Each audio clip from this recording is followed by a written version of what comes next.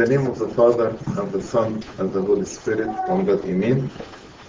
Tonight, we will study together chapter 16, which is the last chapter from the first letter of St. Paul to Corinthians. Actually, in this chapter, in the first four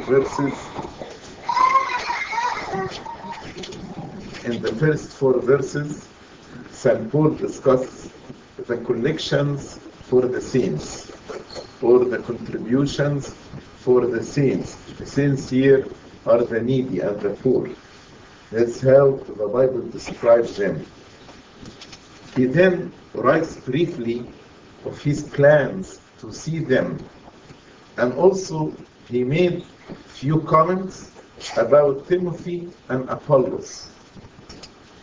Then the last part of the chapter was his final exhortation and greetings, which were marked with a tone of love.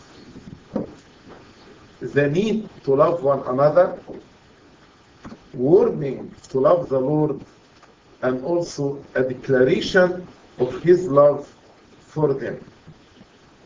So he concluded by speaking about how important to love one another, and warning to love the Lord Jesus Christ, and a declaration of his love for them.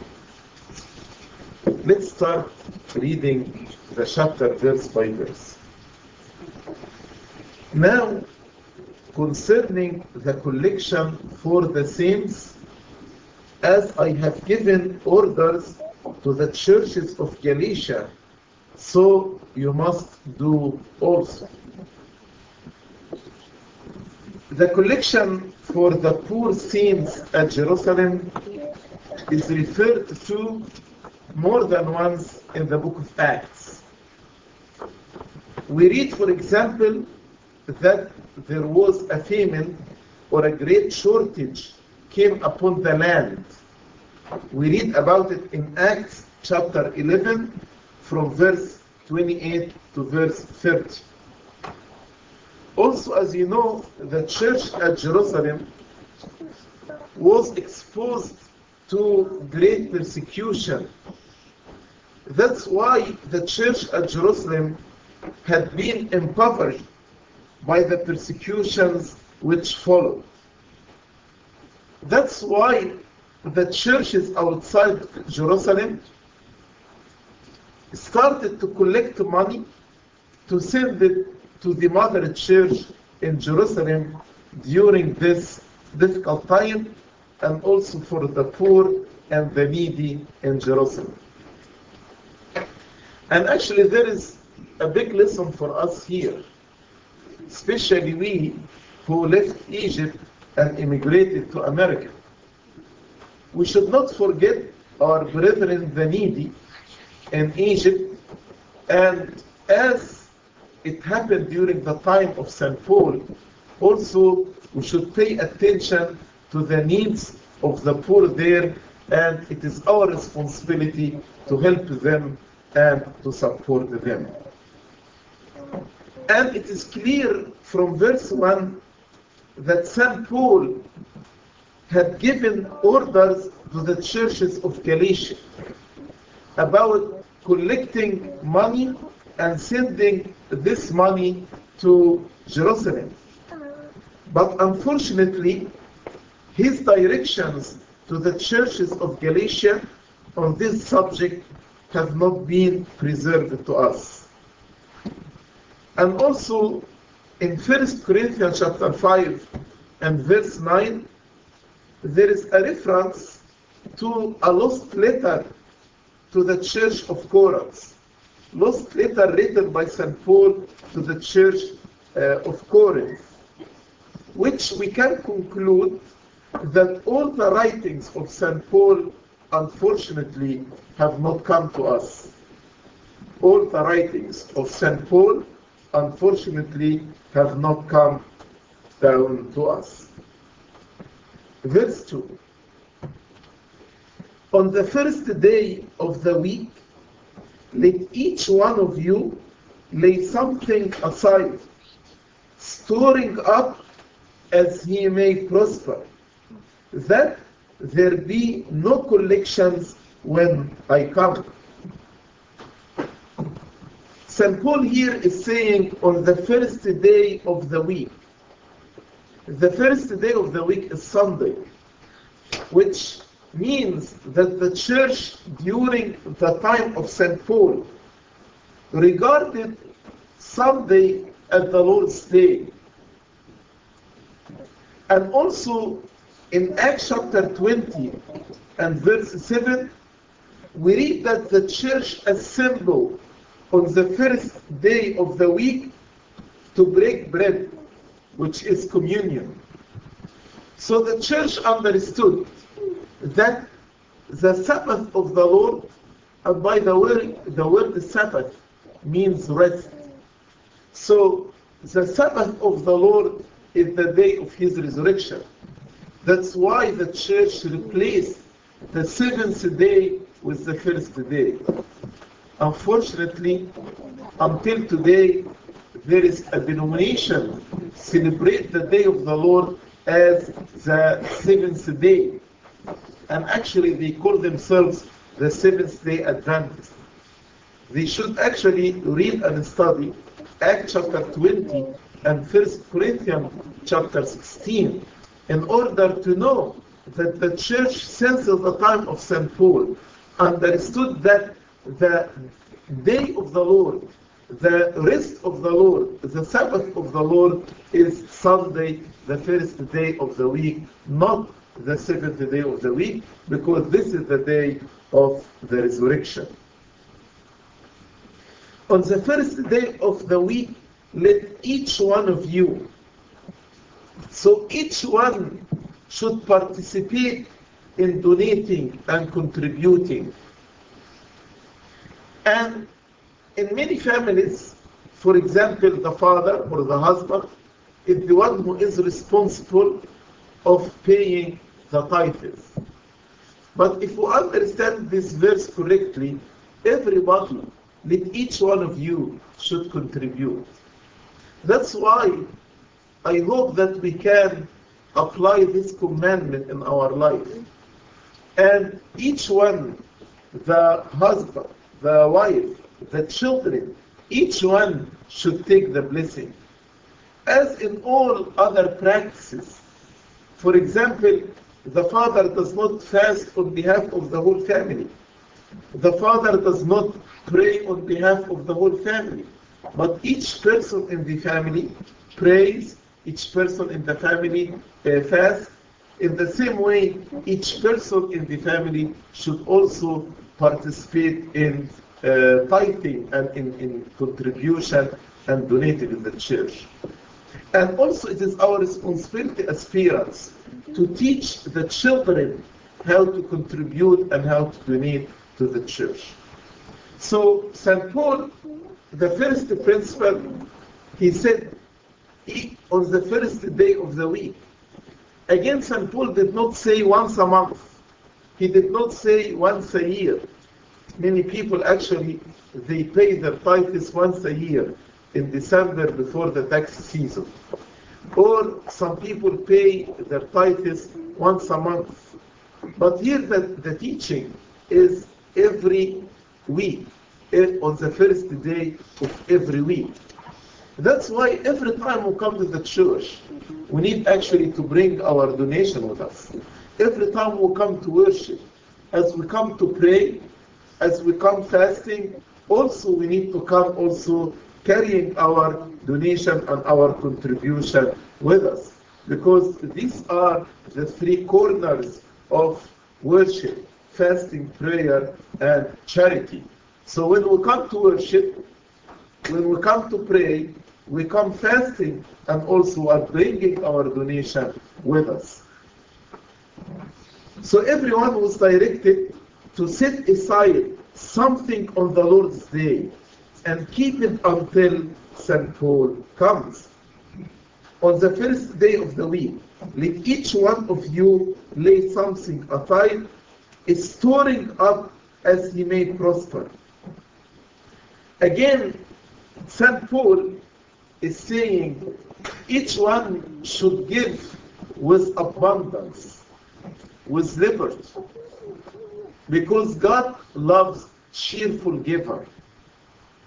And we know that if we give with abundance, the Lord also will reward us abundantly. That's why he said that as he may prosper, as he may prosper.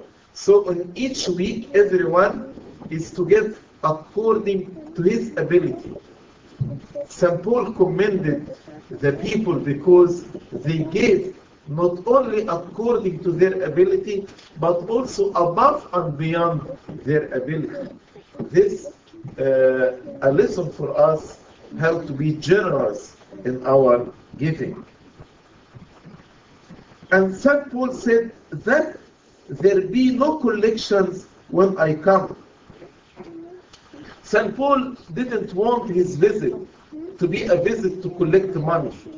So he told them, I want you to pay every week, to give your donation every week. So when I come, you will not misunderstand the purpose of my visit as if I'm coming to collect money from you. So this implies what? That the money was to be placed in the treasury of the church, in the donation box of the church. Otherwise, if they were actually storing up in their houses or laying aside this money in these houses, then it would have to be collected when St. Paul comes to visit. But St. Paul told them, no, put this money in the church week by week, so when I come, there will be no collection. Verse 3, and when I come, whomever you approve by your letters, I will send to bear your gift to Jerusalem. And St. Paul also established another principle here, that the church should select its own messengers. He told them, whomever you approve, whomever you approve.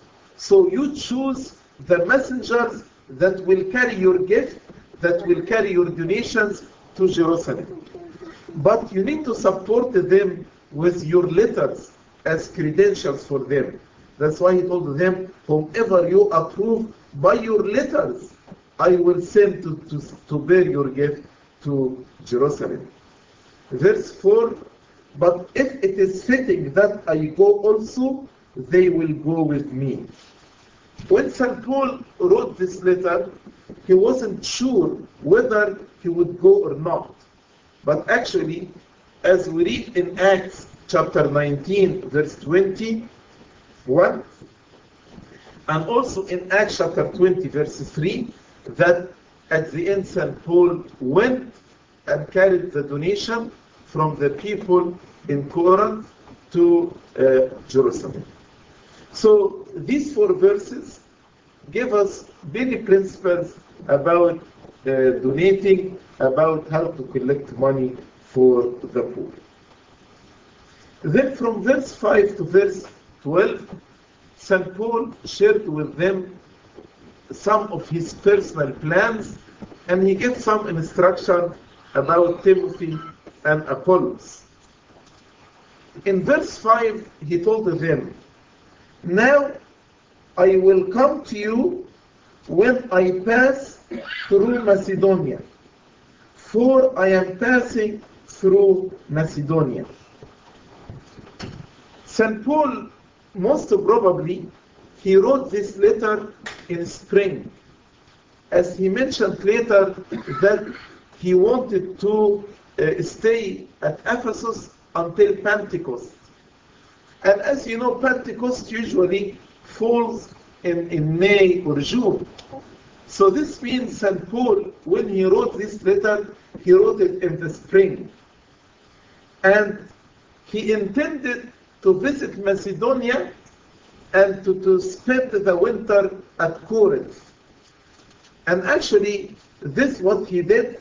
He spent there 3 months, as we read in Acts chapter 20, verse 2 and verse 3. So he told them, I will not come to you right now, but I will come to you in the winter when I pass through Macedonia, for I am passing through Macedonia.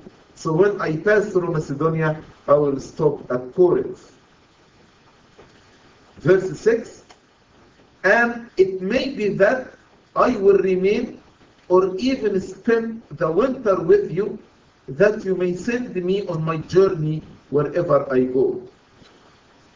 So he told them, and when I come to you, I may stay the whole winter with you. And as I told you, he stayed there 3 months. So he stayed some time with them. That you may send me on my journey. What he meant by this? Send me my journey means that you may give me aid. Maybe it is financial aid or any thing that he would use during his journey. So send me on my journey. He means that you give me some aid, some help on my way, or perhaps also to send company. As you know, St. Paul, his vision was weak. So in order to travel from place to place, he needed company. So maybe that's what he meant here, that you may send me, send company with me in going elsewhere. Verse 7, for I do not wish to see you now on the way, but I hope to stay a while with you, if the Lord permits. St. Paul, he told them, I don't want to see you now, because he could go to Macedonia through Corinth. But he told them, no, I will not sail direct across the Aegean Sea to Corinth and go from there to Macedonia. I will not do this, because I don't want my visit to you to be a quick visit. And when I come to you, I want to stay for some time. I want to remain with you for some time. So he told them, if I come to you, I would hurry away from Corinth. So I will not stay with you if I come to you right now, because I want to visit Macedonia. So he delayed them or postponed his visit to them until winter. Verse 8, but I will tarry in Ephesus until Pentecost. So he will stay in Ephesus until Pentecost, which means that he was writing before Pentecost, as I told you. So if he wrote before Pentecost, this means he wrote this letter during the spring. Why you want to stay a little bit in Ephesus? Verse 8, for a great and effective door has opened to me, and there are many adversaries. He told them, my ministry in Ephesus was very successful.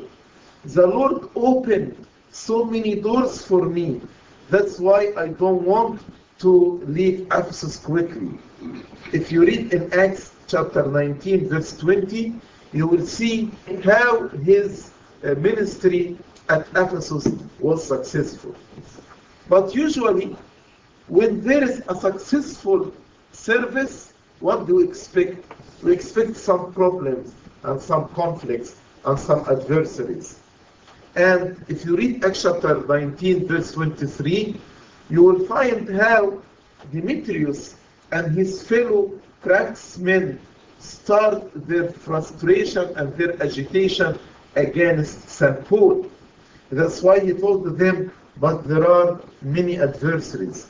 So we should expect, with any successful service, we should expect some resistance and some problems and some conflict.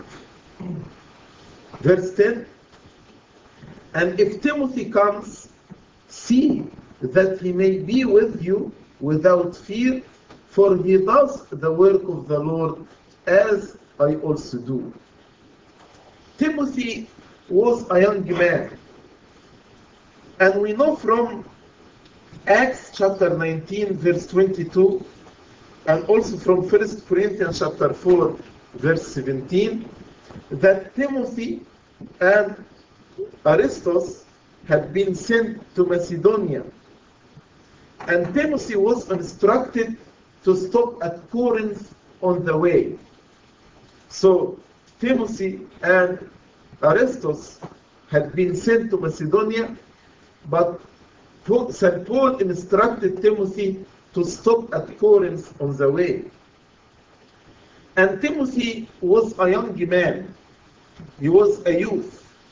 As we read in the letter of St. Paul to Timothy, chapter 4, verse 12, St. Paul told him, do not let anybody despise your youth.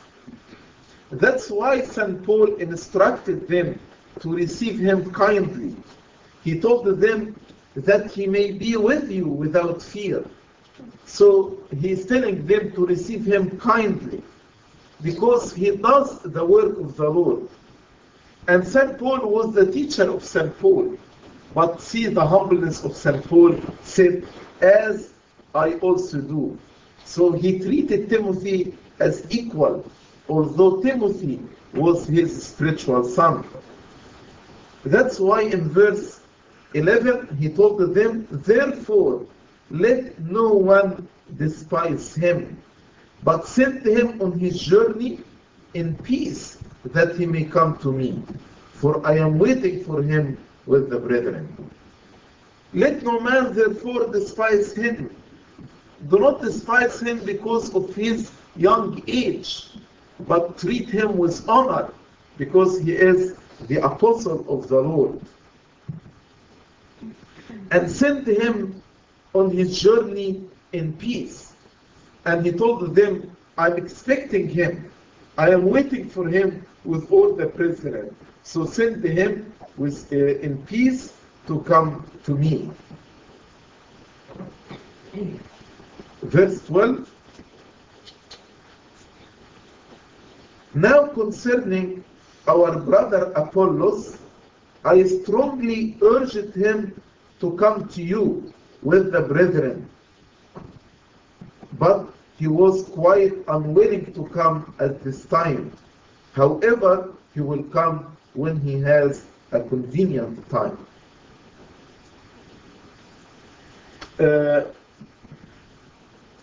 Apollos was then at Ephesus when St. Paul wrote his letter. And it is clear that St. Paul encouraged Apollos to go with Timothy and Aristos. But for some reason, Apollos was reluctant to visit Corinth at that time. So he told them, I encouraged him, I urged him to come to you with the brethren. The brethren here, he means Timothy and Aristos, but he was unwilling. But he told them he is unwilling right now, but later on he will come to you when the time is convenient. And actually we learn from this passage how, as a father, he was sharing his plans with his children. As a spiritual father, who is sharing his plans with his spiritual children. I am planning to go here, I'm planning to stay here, I will send this person, I urged Apollos to come to you. This, how the relationship between the spiritual father and his children should be. Then from verse 13 to verse 18, St. Paul gives them some final exhortation. These are short instruction, short verses and short instruction. He told them in verse 13, watch, stand fast in the faith, be brave, be strong. 4 short commandments in one verse. 4 short commandments in one verse. Watch. Watch means what? Watch against all your enemies, whether the seen, like the false teachers and false prophets, or the unseen, like Satan. Watchfulness is needed in our spiritual warfare. Watchfulness is the alarm that will go off when there is a danger threatening your spiritual life. Without this alarm, maybe you will lose your spiritual life or you risk your spiritual life. That's why we need to be watchful. The Lord Jesus Christ said, watch and pray lest you fall into temptation. Which means without watchfulness, there is big possibility that we fall into temptation. Stand fast in the faith. Because there are many false prophets. Don't let these false prophets and false teachers shake your faith or cast doubt in your faith. But trust the Lord. Trust the Lord. And be strong in your faith. Trust the Lord even if you don't see Him with your eyes, but you see Him with your heart. Be strong in your faith. Be brave with courage and patience. Spiritual warfare requires the person to be brave, to be courageous. Fear is a big obstacle to our spiritual warfare. And fear actually is a sign of lack of faith. The Lord rebuked the disciples and rebuked the people many times because they are afraid, and He explained this fear because the lack of their faith. Do not be afraid, O you of little faith. That's why after St. Paul said, stand fast in the faith, he said, be brave. If you have faith, if you have confidence in God, then you need to be courageous. Be strong. Again, be strong to do and to execute God's will. But how can we get this strength? This is the work of the Holy Spirit in us. As the Lord said to St. Paul, my power is made perfect in weakness. So we are weak. But if we rely on the power of God, and if we trust His power, then His power will be made perfect in us, the weak. And thus we will be strong in the Lord Jesus Christ. Verse 14. Let all that you do be done with love. The church at Corinth had many problems and many divisions. People were separated into groups. At least there were 4 groups in the church of Corinth, and they were divided against each other.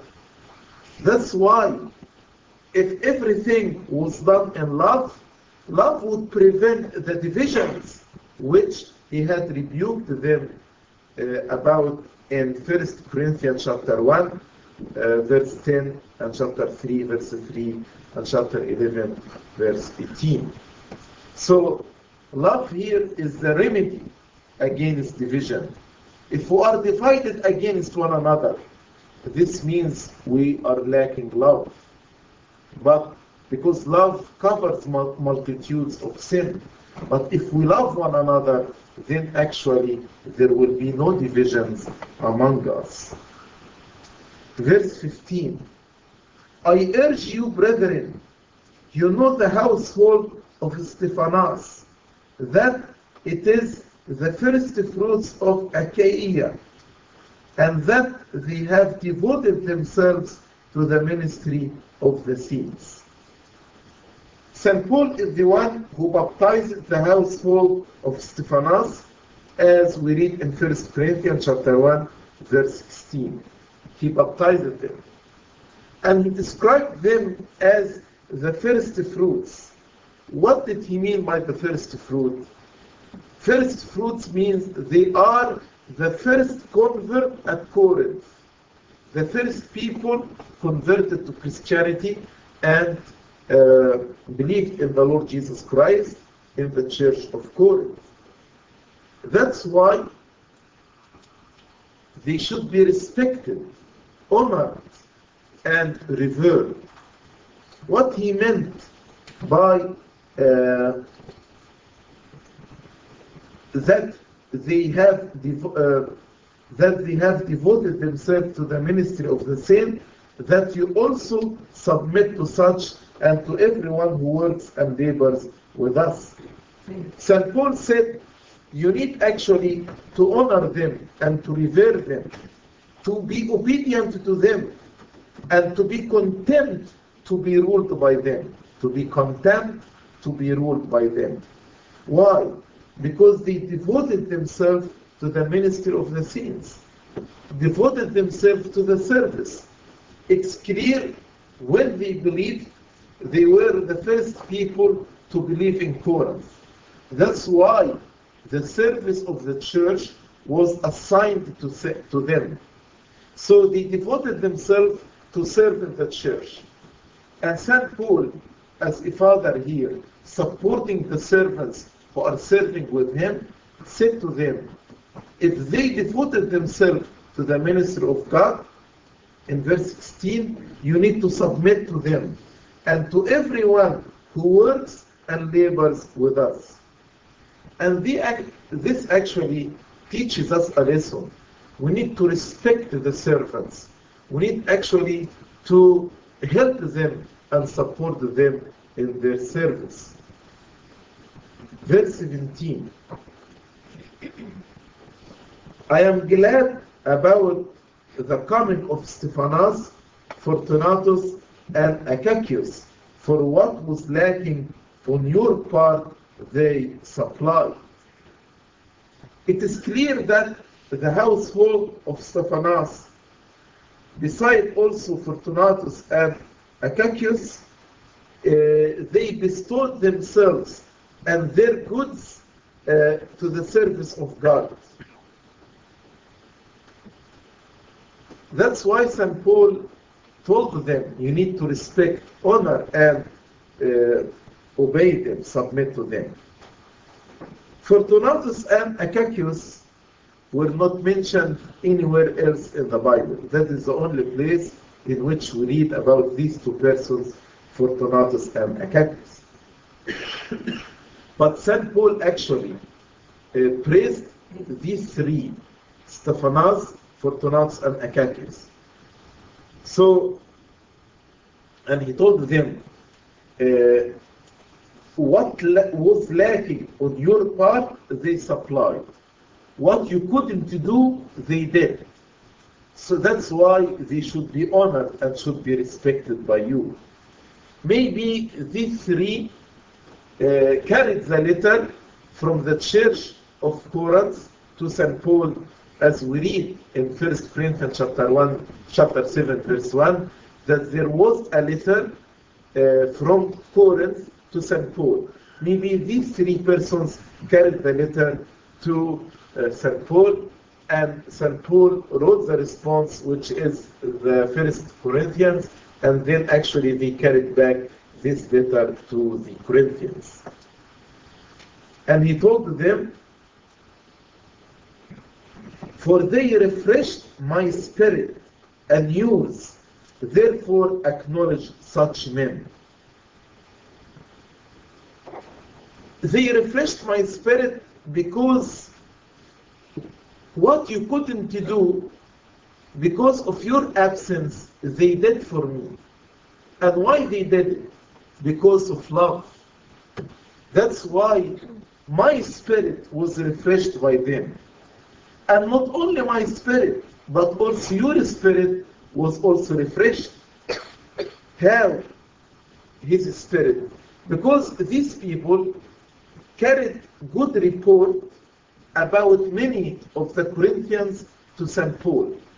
As we read in 1 Corinthians chapter 1, verse 4 to verse 8, that St. Paul heard the good news about the Corinthians. Who carried this news? Stephanas, Fortunatus, and Achaicus. That's why St. Paul said, they refreshed my spirit and your spirit. Your spirit because they told me about the good news about you, how you are steadfast in your faith.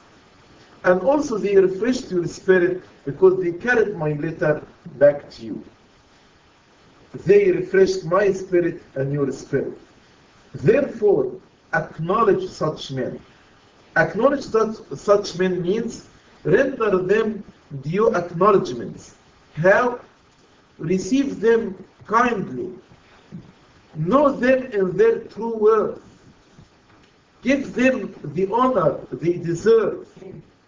Treat them with respect and with honor because they are worthy to be received kindly and treated with honor. Then we come to the last 5 verses of the chapter, in which St. Paul gives them his final greetings, his benediction and farewell. Verse 19, the churches of Asia greet you. Aquila and Priscilla greet you heartily in the Lord with the church that is in their house. Asia here doesn't mean the continent of Asia, but there was a Roman province called Asia, and the capital of this province was Ephesus. So when St. Paul said the churches of Asia greet you, he is referring to the Roman province of Asia, of which Ephesus was the capital. And actually we read in Revelation chapter 1, verse 11, about the 7 churches of Asia. Then he mentioned Aquila and Priscilla greet you heartily in the Lord. Aquila and Priscilla used to live at Corinth, but afterward they had gone to Ephesus, as we read in Acts chapter 18, verse 2 and verse 26. That's why, because they used to live in Corinth, they are sending their greeting from their heart. They are sending heartily greeting to the church at Corinth. With the church that is in their house. As you know, the early church had no church buildings and would meet in private houses. One of these houses was the house of Aquila and Priscilla. So the house of Aquila and Priscilla was a place for the meeting of the church. That's why when he said the church in their house, he meant the church that assembled in the house of Aquila and Priscilla. Verse 20, all the brethren greet you. Greet one another with a holy kiss. The holy kiss is the token of mutual love. That's why in the divine liturgy, the deacon says, greet one another with a holy kiss. The holy kiss is a symbol that we love one another, that we forgive one another, that we are reconciled with one another, that we are one with one another. That's why before we take communion, we need to greet one another with a holy kiss. It is a symbol of our love, our forgiveness, our reconciliation, and our oneness. That's why he told them, all the brethren greet you, greet one another with a holy kiss. Verse 21, the salutation with my own hand, Paul's. As I told you, the vision of St. Paul was weak. That's why St. Paul's letters were written by others. But St. Paul used to add his signature at the end. Or maybe he adds also a salutation by his own hand, as a proof that this letter is a genuine letter, when he signed the letter and when he added his salutation. That's why he told them, the salutation with my own hands, Paul. This is my signature, and these two verses are written by my own hand, the benediction and my salutation. Especially, there were false letters circulated. That's why St. Paul used to sign his letters in order to avoid the false letters, and also as a sign of authenticity of the letter. In verse 22, he warned them against not loving the Lord Jesus Christ. He told them, if anyone does not love the Lord Jesus Christ, let him be accursed. O Lord, come. O Lord, come, Maranatha. If anyone does not love the Lord Jesus Christ, let him be accursed. Those who do not love the Lord are his enemies. Either enemies to his person, or enemies to his church, or enemies to the doctrines, or enemies to the commandments of God. That's why St. Paul said, if anybody does not love the Lord, then let him be accursed. Accursed means let him be destroyed. Instead of receiving a blessing, he would receive a curse. And it was the custom with the Jews that when they pronounce like a curse or anathema or excommunication, they used to add this Syriac expression, Maranatha. Maranatha means the Lord comes, or O Lord come. Why after they pronounce excommunication or anathema, why they used to say, O Lord come? Because the Lord said, vengeance is mine, I will repay, says the Lord. So if they are pronouncing anathema, they are saying, O Lord, come to execute vengeance upon this person. Because you said, vengeance is mine, I will repay, says the Lord. So that's why whenever they say anathema, they followed by this Syriac expression, Maranatha, or which means, O Lord, come. And here St. Paul said, let him be accursed, Maranatha, O Lord, come. Verse 23.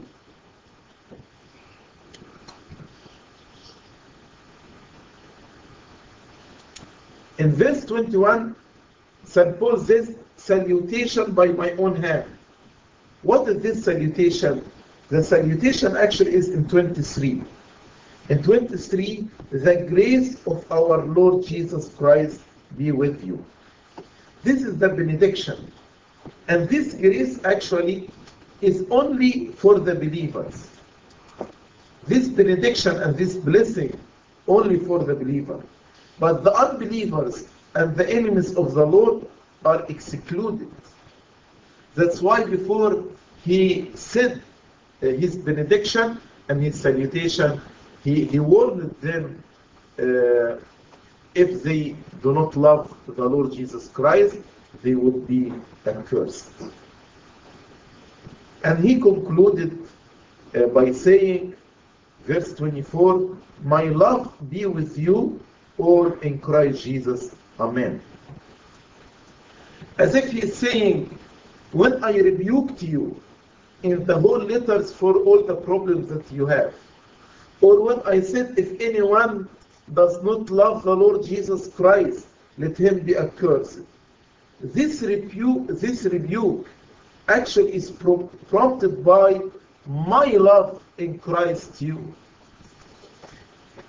I discipline you and I rebuke you because I care about you and because I love you as your spiritual father. You are not my enemies. So if there is any discipline, the discipline here is a sign of love, not a sign of enmity. That's why you want to affirm that my love be with you all in Christ Jesus. So this love embraced all who love the Lord Jesus Christ. This love embraces all who love the Lord Jesus Christ. And this actually concludes this chapter and conclude the whole letter of St. Paul to Corinth. Glory be to God forever and ever.